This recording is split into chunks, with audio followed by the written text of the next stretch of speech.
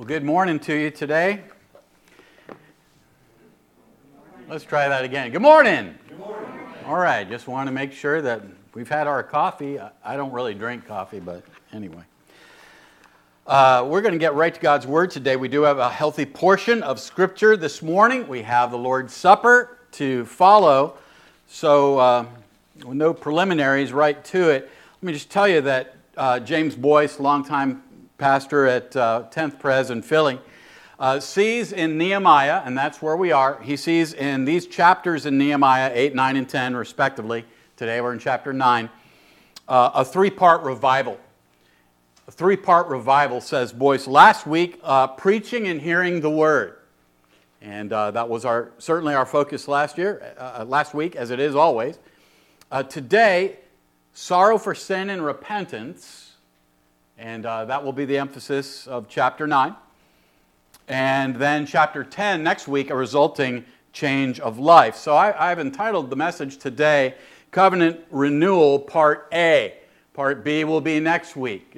Chapters 9 and 10 really together, the same setting, following about 2.5 weeks after the events of chapter 8 that we saw where they left off. They just spent 8 days together in the Word of God. They had this wonderful gathering we saw in chapter 8. I commend it to your reading. This wonderful gathering on day 1. And then chapter 2, leaders and heads of household got back together for more Bible study and decided to obey God's Word and to enact again the Feast of Booths. And so it lasted a week. And so 8 days, chapter 8.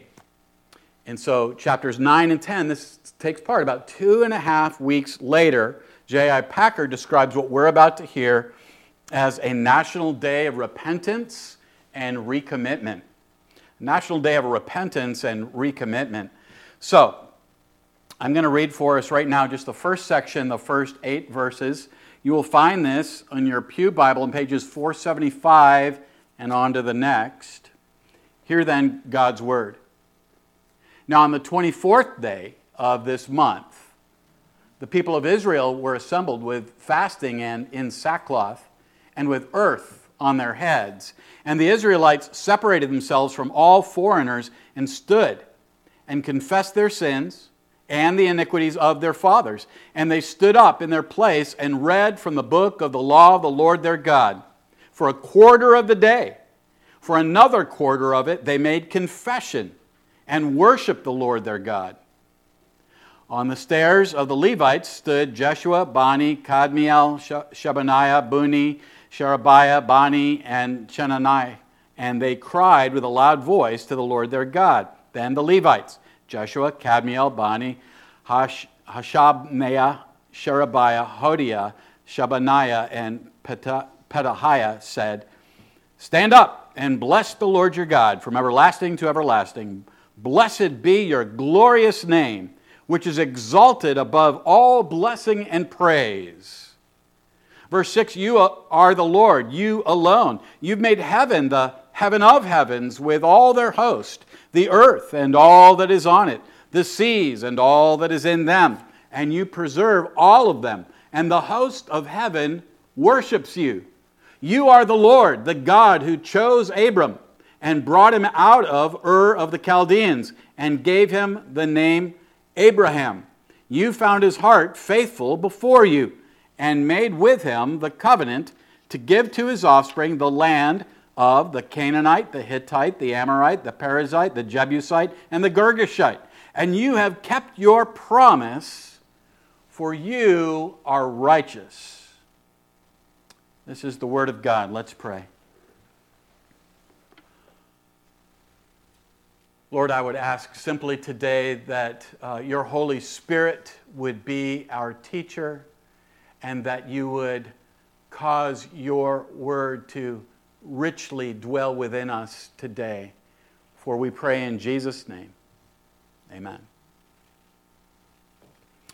Okay, we're in the midst of a 3-part revival among the people. The first half of the book of Nehemiah was taken up largely with the situation and the need to rebuild the walls of the city. And now in the second half of the book, chapter 7 to the end, They're reconstituting the people of God. And so the wall was for their protection, and now they're repopulating the city. They're beginning to do that. They're returning to the word of the Lord. That's the important thing, and they're broken by it. We saw last week, chapter 8, they're weeping.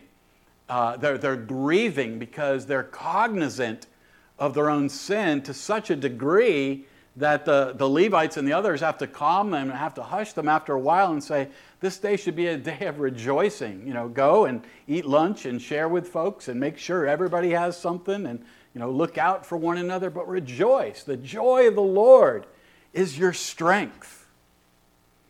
So here we have a section on corporate confession continuing and praise to God. Again, it's a couple of weeks later.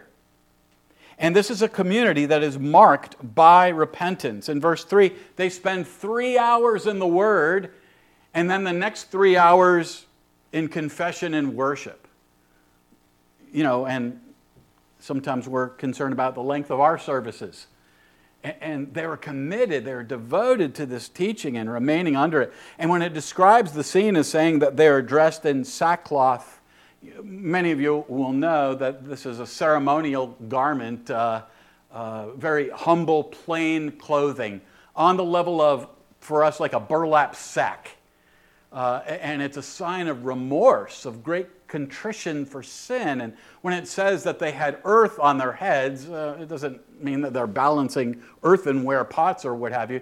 It means that they're continuing to lament and mourn and grieve over their sin, and so they're taking up a bit of dust from the ground and pouring it on their heads as they lament and wail and weep before the Lord in a sign of their remorse over having grieved the Lord for not having kept covenant with Him. As they hear the words from the book of the law, specifically Deuteronomy and all perhaps the first 5 books of the Old Testament, and sitting under the reading of the Word of God and having heard it explained a couple weeks prior, they recognize that they themselves have not been observing it. They've not been obeying the Word of God. And not only that, that's been the case for generations. So humble, plain clothing and this sign of humiliation. And fasting was a part of it too. And we could compare this to the national revival of those mean, nasty old Assyrians couple 300 years earlier, as detailed in Jonah chapter 3. But part of what they do is they praise God too, right? Corporate confession, that's part of it, but also there is praise to God. Blessed be your glorious name. Verse 5, your honored and splendid name. And to invoke His glory, the Hebrew word kabod there, the significance, the gravitas, the weightiness, the heaviness of the presence of God in a good way. And they bless His name. They adore Him with bended knee. They say that His name is exalted over all. His name is high and lofty. It is raised up above all others. And He's spoken of in the passage, the Lord only is God, verse 6. And that's reminiscent, of course, from the law, from Deuteronomy chapter 6. Hear, O Israel, the Lord thy God is one Lord. You shall love the Lord your God with all that you are, right? That's the Shema of Deuteronomy 6:4.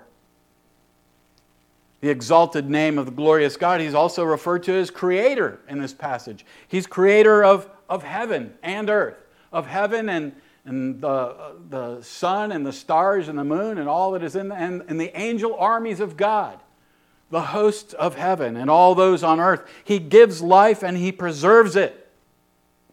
It's Jesus that holds everything together. It's not just gravity or laminin or DNA or what have you. It's Jesus. Colossians 1:17 in the New Testament says that Christ is before all things, and in Him all things hold together.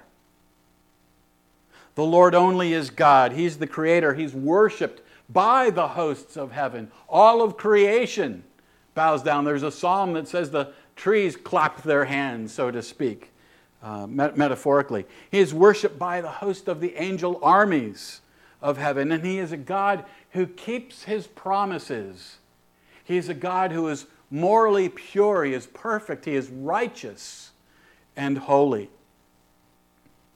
And then our chapter goes into the covenant with Abraham, verses 7 through 8. And of course, you could go back to Genesis 12. The Old Testament details the covenant made with him.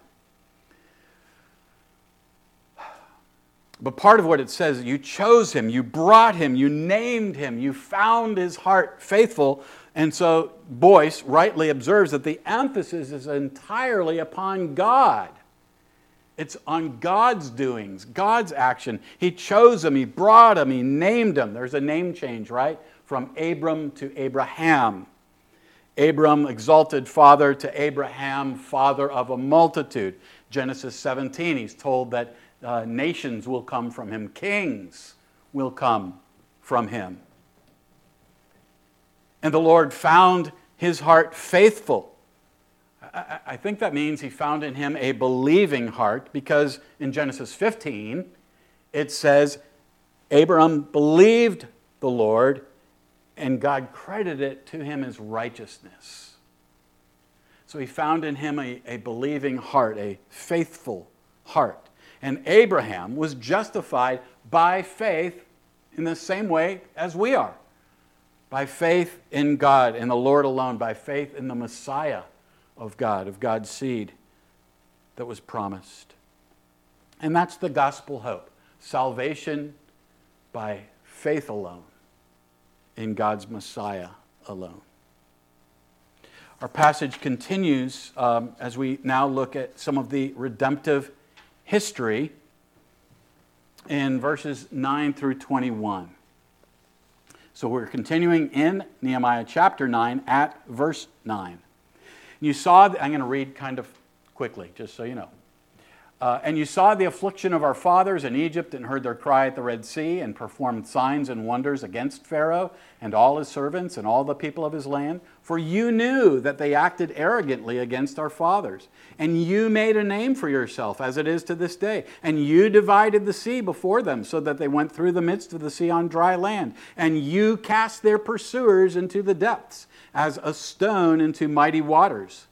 By a pillar of cloud you led them in the day, and by a pillar of fire in the night to light for them the way in which they should go. Verse 13, you came down on Mount Sinai and spoke with them from heaven, and gave them right rules and true laws, good statutes and commandments. And you made known to them your holy Sabbath, and commanded them commandments and statutes and a law by Moses your servant. You gave them bread from heaven for their hunger, and brought water for them out of the rock for their thirst. And you told them to go in to possess the land that you had sworn to give them.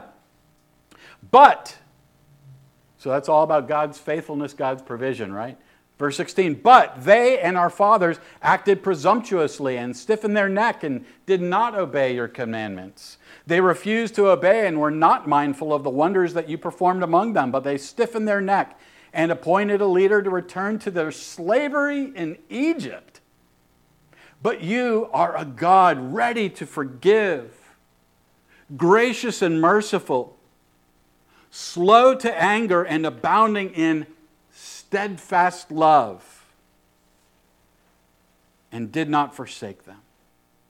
Even when they had made for themselves a golden calf and said, this is your God who brought you up out of Egypt, and had committed great blasphemies, you, in your great mercies, did not forsake them in the wilderness. The pillar of cloud to lead them in the way did not depart from them by day, nor the pillar of fire by night to light for them the way by which they should go. You gave your good spirit to instruct them, and did not withhold your manna from their mouth, and gave them water for their thirst. 40 years you sustained them in the wilderness, and they lacked nothing. Their clothes did not wear out, and their feet did not swell. Again, we see in this passage that God is alive. God is active. God is involved in the affairs of mankind. God is leading his people and providing for them and protecting them and extending mercy to them even though they don't deserve it. And in that regard, they're very much like us. Richard Pratt sees here a pattern of man's rebellion versus God's grace. Man's rebellion and God's grace in the Exodus, rebellion and grace in the land, and rebellion and grace in the exile. Boyce points out simply that God was utterly faithful and the people were not. So I've kind of outlined it there for you. We just read, number one, Exodus under letter B, redemptive history. Number one, Exodus from Egypt, the Ten Commandments, that special revelation, God making himself known, verses 13 and 14, right? And into the wilderness wanderings where they're led by the pillar of cloud and fire, verse 12, etc. But how it speaks of the Lord our God, quoting from Exodus 34 in this section, that God is a God of forgiveness. He pardons sin. The steadfast love of God, you know by now, perhaps this is his chesed, his covenant love, his special redeeming love for his own people. And he won't forsake them. He won't leave them or abandon them. And this too is the gospel. Were we to fast forward in the New Testament, even if we are in 2 Timothy, even if we are faithless, he remains faithful, for he cannot deny himself. He is a great covenant-keeping God, slow to anger, merciful, compassionate. This is our God. They went to the point of making a golden calf, verse 18. That's idolatry due to their own pride and arrogance. And yet, continually, year after year, the Lord provides, 15, bread from heaven. We'll talk about that more when we get to the table today. And especially, verse 20, his Spirit. He provided even his Spirit for them, and this is before the outpouring of the Spirit on Pentecost. Number 2 in the outline under letter B, promised land, prophets and judges, sin and exile. That's our next section. Verses 22 through 31. This is page 476. And you gave them kingdoms and peoples and allotted to them every corner, so they took possession of the land of Sihon, king of Heshbon, and the land of Og, king of Bashan. You multiplied their children as the stars of heaven, and you brought them into the land that you had told their fathers to enter and possess. So the descendants went in and possessed the land, and you subdued them before the inhabitants of the land, the Canaanites, and gave them into their hand with their kings and the peoples of the land, that they might do with them as they would. And they captured fortified cities and a rich land, and took possession of houses full of good things, cisterns already hewn, vineyards, olive orchards, and fruit trees in abundance. So they ate and were filled and became fat and delighted in themselves in your great goodness. Verse 26, nevertheless, they were disobedient and rebelled against you and cast your law behind their back and killed your prophets who had warned them in order to turn them back to you. And they committed great blasphemies. Therefore you gave them into the hand of their enemies who made them suffer. And in the time of their suffering, they cried out to you, and you heard them from heaven. And according to your great mercies, you gave them saviors, lowercase s, we'll talk about that in just a moment, who saved them from the hand of their enemies. But after they had rest, they did evil again before you, and you abandoned them to the hand of their enemies, so that they had dominion over them. Yet, when they turned and cried to you, you heard from heaven, and many times you delivered them according to your mercies. And you warned them in order to turn them back to your law, yet they acted presumptuously and did not obey. your commandments, but sinned against your rules, which if a person does them, he shall live by them. And they turned a stubborn shoulder and stiffened their neck and would not obey. Many years you bore with them and warned them by your Spirit through your prophets. Yet they would not give ear. Therefore you gave them into the hand of the peoples of the lands. Nevertheless, in your great mercies, you did not make an end of them or forsake them, for you are a gracious and merciful God. I'm not going to go into hardly any detail here. The promised land, verses 22 through 25. The Savior's lowercase s, that's a reference to, an allusion to the book of Judges, right? Who were sort of temporary deliverers through whom God did great acts and got them out of straits time and time again. The cycles of the judges are quite famous in the church, of sin and rebellion against God and consequence for sin, judgment, and then the people of God groan and cry out under that, and God hears and delivers them. We see that time and time again in the book of Judges. And yet his mercies and his compassion mentioned 4 times in the passage. Also mention of exile too, right? The deportations into slavery in Babylon is mentioned as well. And then the third part regarding redemptive history here. And with this, we're able to complete the chapter and to see covenant faithfulness on the part of God, number 3, and also his people. And I'll explain what I mean by that in verse 38 when we get there. Verses 32 through 38. Here again the word of God. Now therefore, our God, the great, the mighty, and the awesome God, who keeps covenant and steadfast love, let not all the hardships seem little to you that has come upon us, upon our kings, our princes, our priests, our prophets, our fathers, and all your people, since the time of the kings of Assyria until this day.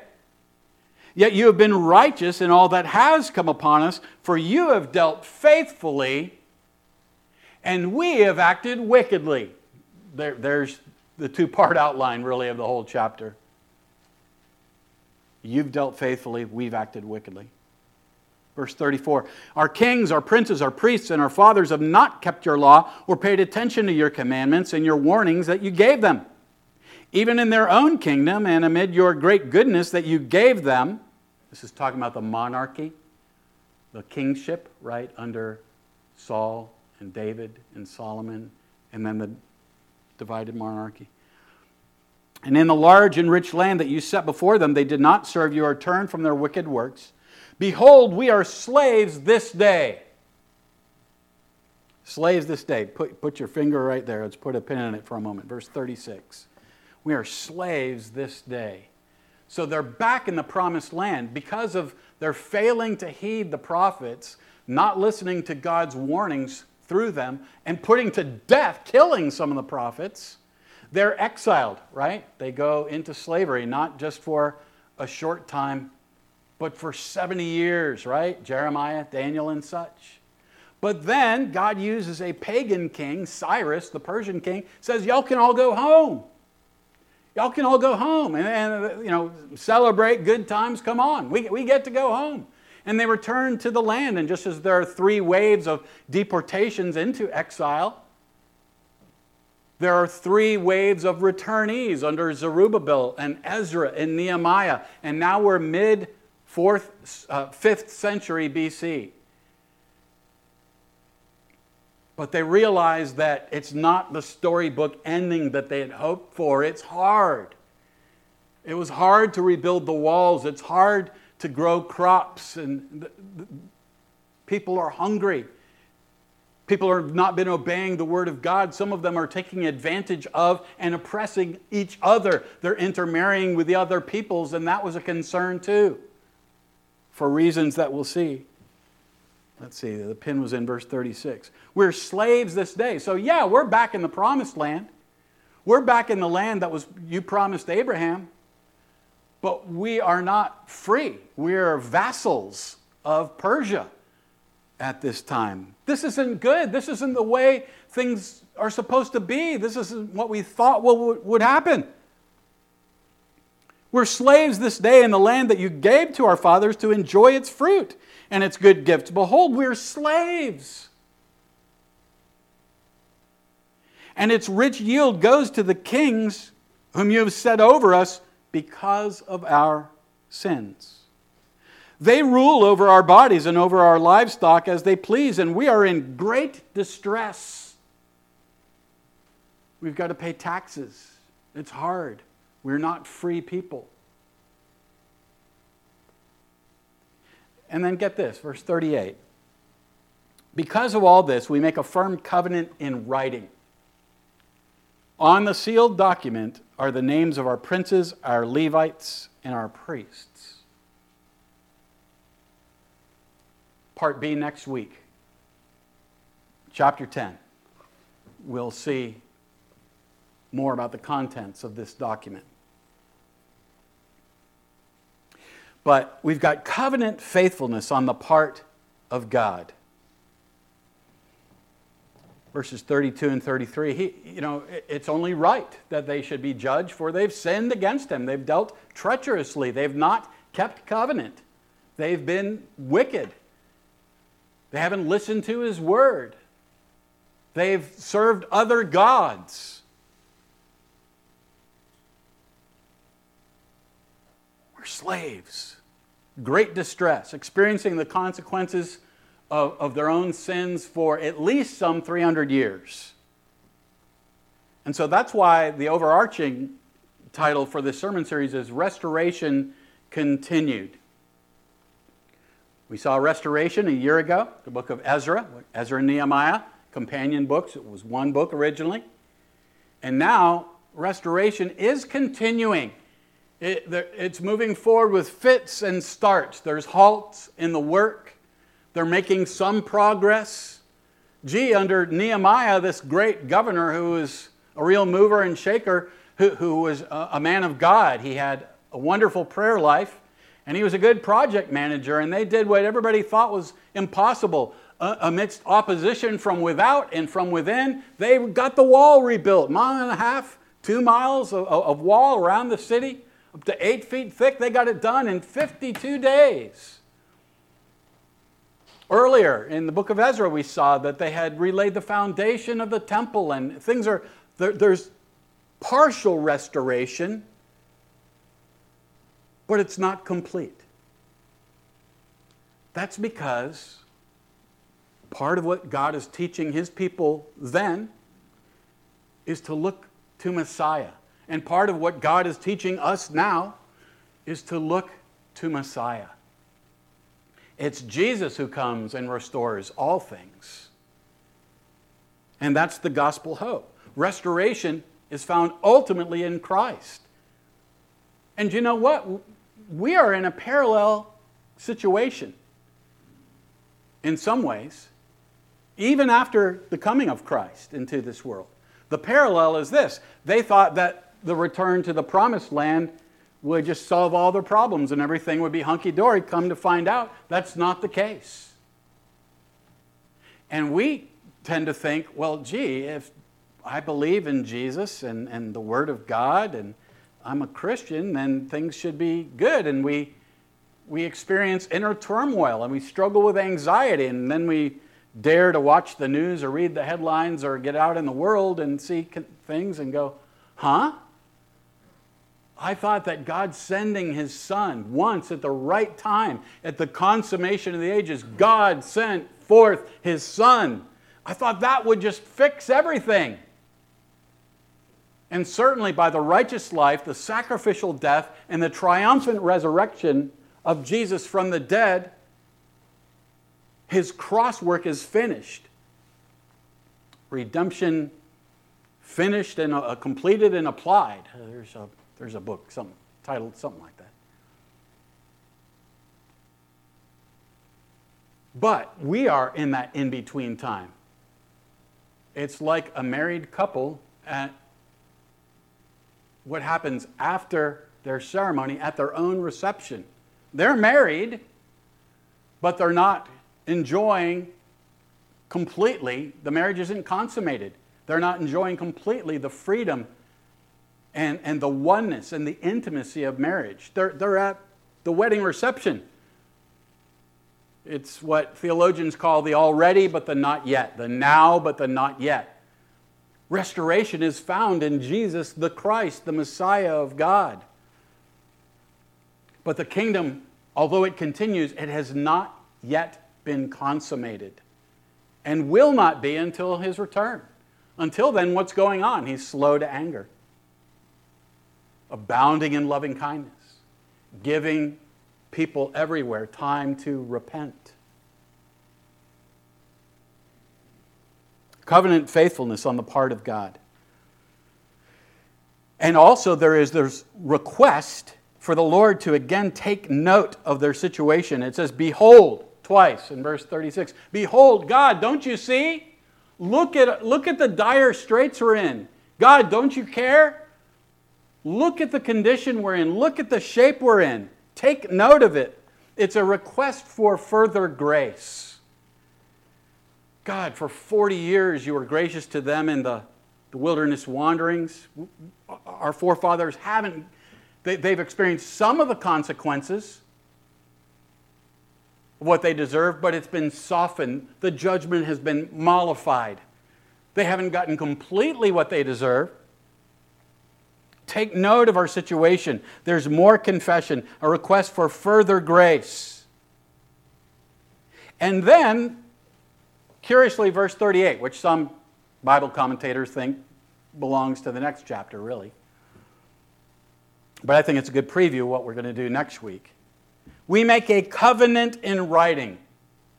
It's a binding contract with God.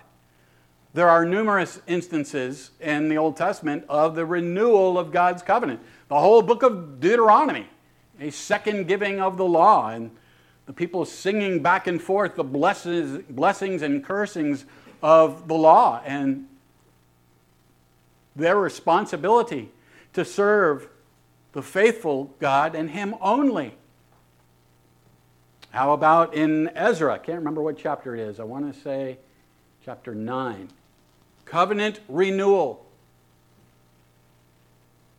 Joshua 24. Covenant renewal on the part of the people of God. Over and over again, and here it is. They're recommitting to an agreement. And towards the end of chapter 10, it says, with a curse and an oath to walk in God's law, to observe and do all the commandments of the Lord. It's a recommitment. And they're serious about it. They reduce it to writing. It's a binding agreement. We'll have more on that next week. So a few thoughts for our consideration today. Implications from the passage for the church today, and as we prepare our hearts to come to table. Separation from foreigners is mentioned in verse 2. I'm going to save that for next week. Perhaps you've heard me say before, this wasn't about ethnicity, it's about idolatry, ultimately. It's about idolatry. In the short run, you could go, if you're a jotter, jot Leviticus 20:26. And we'll see more about this principle of separation next time.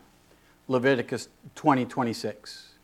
But what I want to look at for most of this last portion is that the Lord continues to hold His people to account. Go with me to Hebrews chapter 12. Hebrews chapter 12, it starts out so beautifully about running the race and fixing our eyes on Jesus and all that good stuff. But the bulk of the chapter is caught up with God's fatherly correction of His children. Look at verse 5. This is Hebrews chapter 12. Verse 5, have you forgotten the exhortation that addresses you as sons? My son, do not regard lightly the discipline of the Lord, nor be weary when reproved by Him. For the Lord disciplines the one He loves and chastises, or corrects, right, every son whom He receives. The Lord continues to hold his people to account. And the rest of this section goes on to talk about God's fatherly discipline. And you need this in your life. It's a sign that you are an adopted son or daughter of God Most High. If you don't experience any of this, you've got to question whether you rightly belong to him. And of course, all discipline for the moment seems sorrowful. It's afterwards that it yields the peaceful fruit of righteousness and all that. Discipline. God disciplines those whom he loves. The people of old didn't get it, right? The people of Israel, they didn't get it. God, why are we experiencing this? God, you would use foreign kings? You wouldn't send the Assyrians to teach us a lesson, would you? You wouldn't raise up Hittites or others. No, that would never be. That doesn't fit with how we would do things. And they taste some of the consequences for their sin. And yet, our God, who is slow to anger, abounding in loving kindness, who forgives sin, gives people everywhere time to repent, and that only by his grace. And it continues today. And there is his fatherly, loving discipline of his own. And so, for our consideration, the Lord continues to hold his people to account, and we ought to confess our sins. We ought to confess, and we ought to forsake them. We seek to do a lot of confession in this church. Every order of worship, every week. Charlie led us in it today. It includes a time of a prayer of confession and assurance of pardon. Confession is to admit to God. In the New Testament, the word is homologeo. It's to say the same thing as God. To say that it's wrong, it violates his word, it's against him. But we also call it forgiven in Christ. We have assurance of pardon. We don't just end there groveling. Where is my order of worship? Might be good if I had that.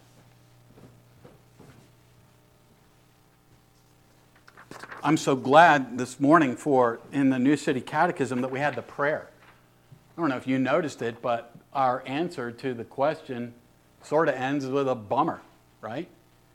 God's righteously angry with our sins. He will punish them in his just judgment, both in this life and the life to come. Have a nice day. Go in peace. No, we need the gospel, friends. We need the gospel. We don't just need guilt and punishment. There's no condemnation for those who are in Christ Jesus. So our prayer says we can only plead the righteousness of Christ. Thank you that our punishment fell on him, that we have a substitute, that God demonstrates his love for us in that while we were yet sinners, Christ died for us. There is redemption full and free because of the blood of Jesus the Christ.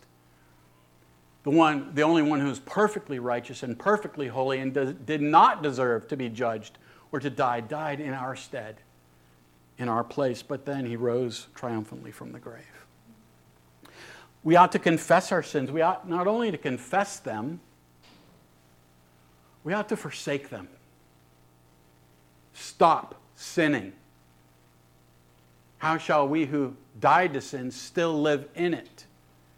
So in your parenting, your own parenting, as you discipline and correct your children or grandkids or kids and students in school, right? You catch Johnny and Billy fighting, okay. All right, who started? He did it. All right, what really happened here? Well, he threw the eraser and I kicked him. Well, there's confession. Ain't no repentance. There's no remorse with that. Well, now shake hands and be friends. Well, I don't know if we shake hands anymore. Sorry. Yeah, well, that's kind of forced fun, isn't it? We ought to forsake our sins as well as confessing. So we have confession of sin in our order of worship. We'll have confession of sin as we come to the table.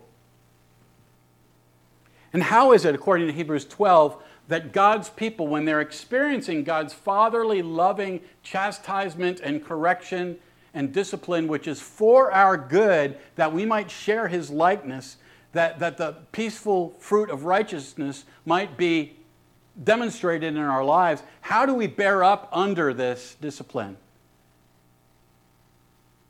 It's because of Christ. It's the gospel, right? It's in Hebrews 12 at verse 3. Looking to Jesus. That's the key.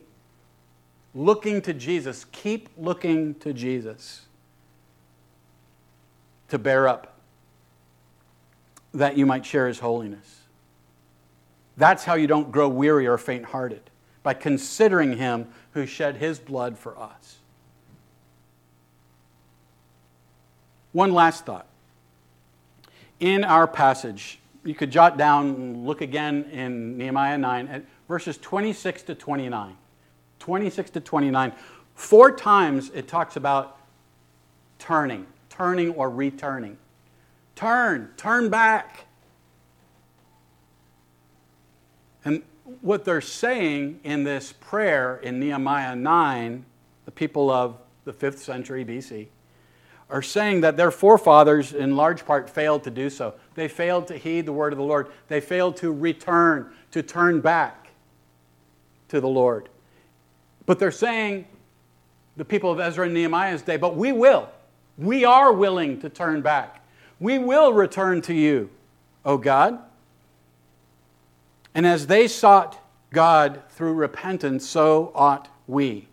We need to repent of our sins. We need to depend on the Lord. And we need to bear fruit in our lives, change that comes. Of course, it's the power of the Holy Spirit. Of course, it's only by God's grace.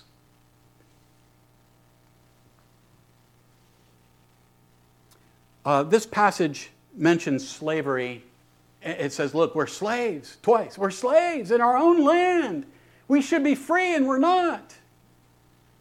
Slaves in a negative sense. The Bible also uses slavery, this is the last thing, in a good sense, right? In the New Testament, Paul and Timothy, starting a new letter in the New Testament. Paul and Timothy, bondservants of Christ Jesus, voluntary slaves of God. I spent 14 years on staff with Cru, the ministry formerly known as Campus Crusade for Christ. And the founders, Bill and his wife, Vonette Bright, they made a contract with God. They signed a contract with God, surrendering control of their lives over to him. Slavery in a good sense. And this is what Vonette says about it. Being a voluntary slave of Jesus Christ is what serving with faith is all about. A slave has no personal rights, no desires to build her or his own kingdom. He or she is always seeking to work for the master's benefit. Let's pray. It was for freedom that Christ set you free. Therefore, do not be subject again to a yoke of slavery. From our sins and fears, release us. Lord, you have released us from our sins because Jesus Christ paid the price once for all time. And we are free people indeed. But we do not wish to be left to our own devices. No, oh, you who will not abandon your people, you who do not desert us, you who will not forsake us,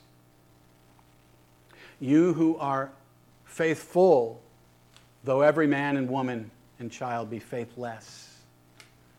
You who do not deny yourself, but who keeps your promises. You in whom, Jesus, in whom every promise is yes and amen. We seek to recommit ourselves to you. We resolve to receive your grace and to walk with you by grace and to say to you, we'll go where you want us to go, do what you want us to do, and say what you want us to say. We don't want to be left to our own devices. We present ourselves, our bodies to you as living sacrifices. Renew us. by the power of your Spirit, in accordance with your word. Conform us to the image of your one and only Son, Jesus. For we pray in his name. Amen.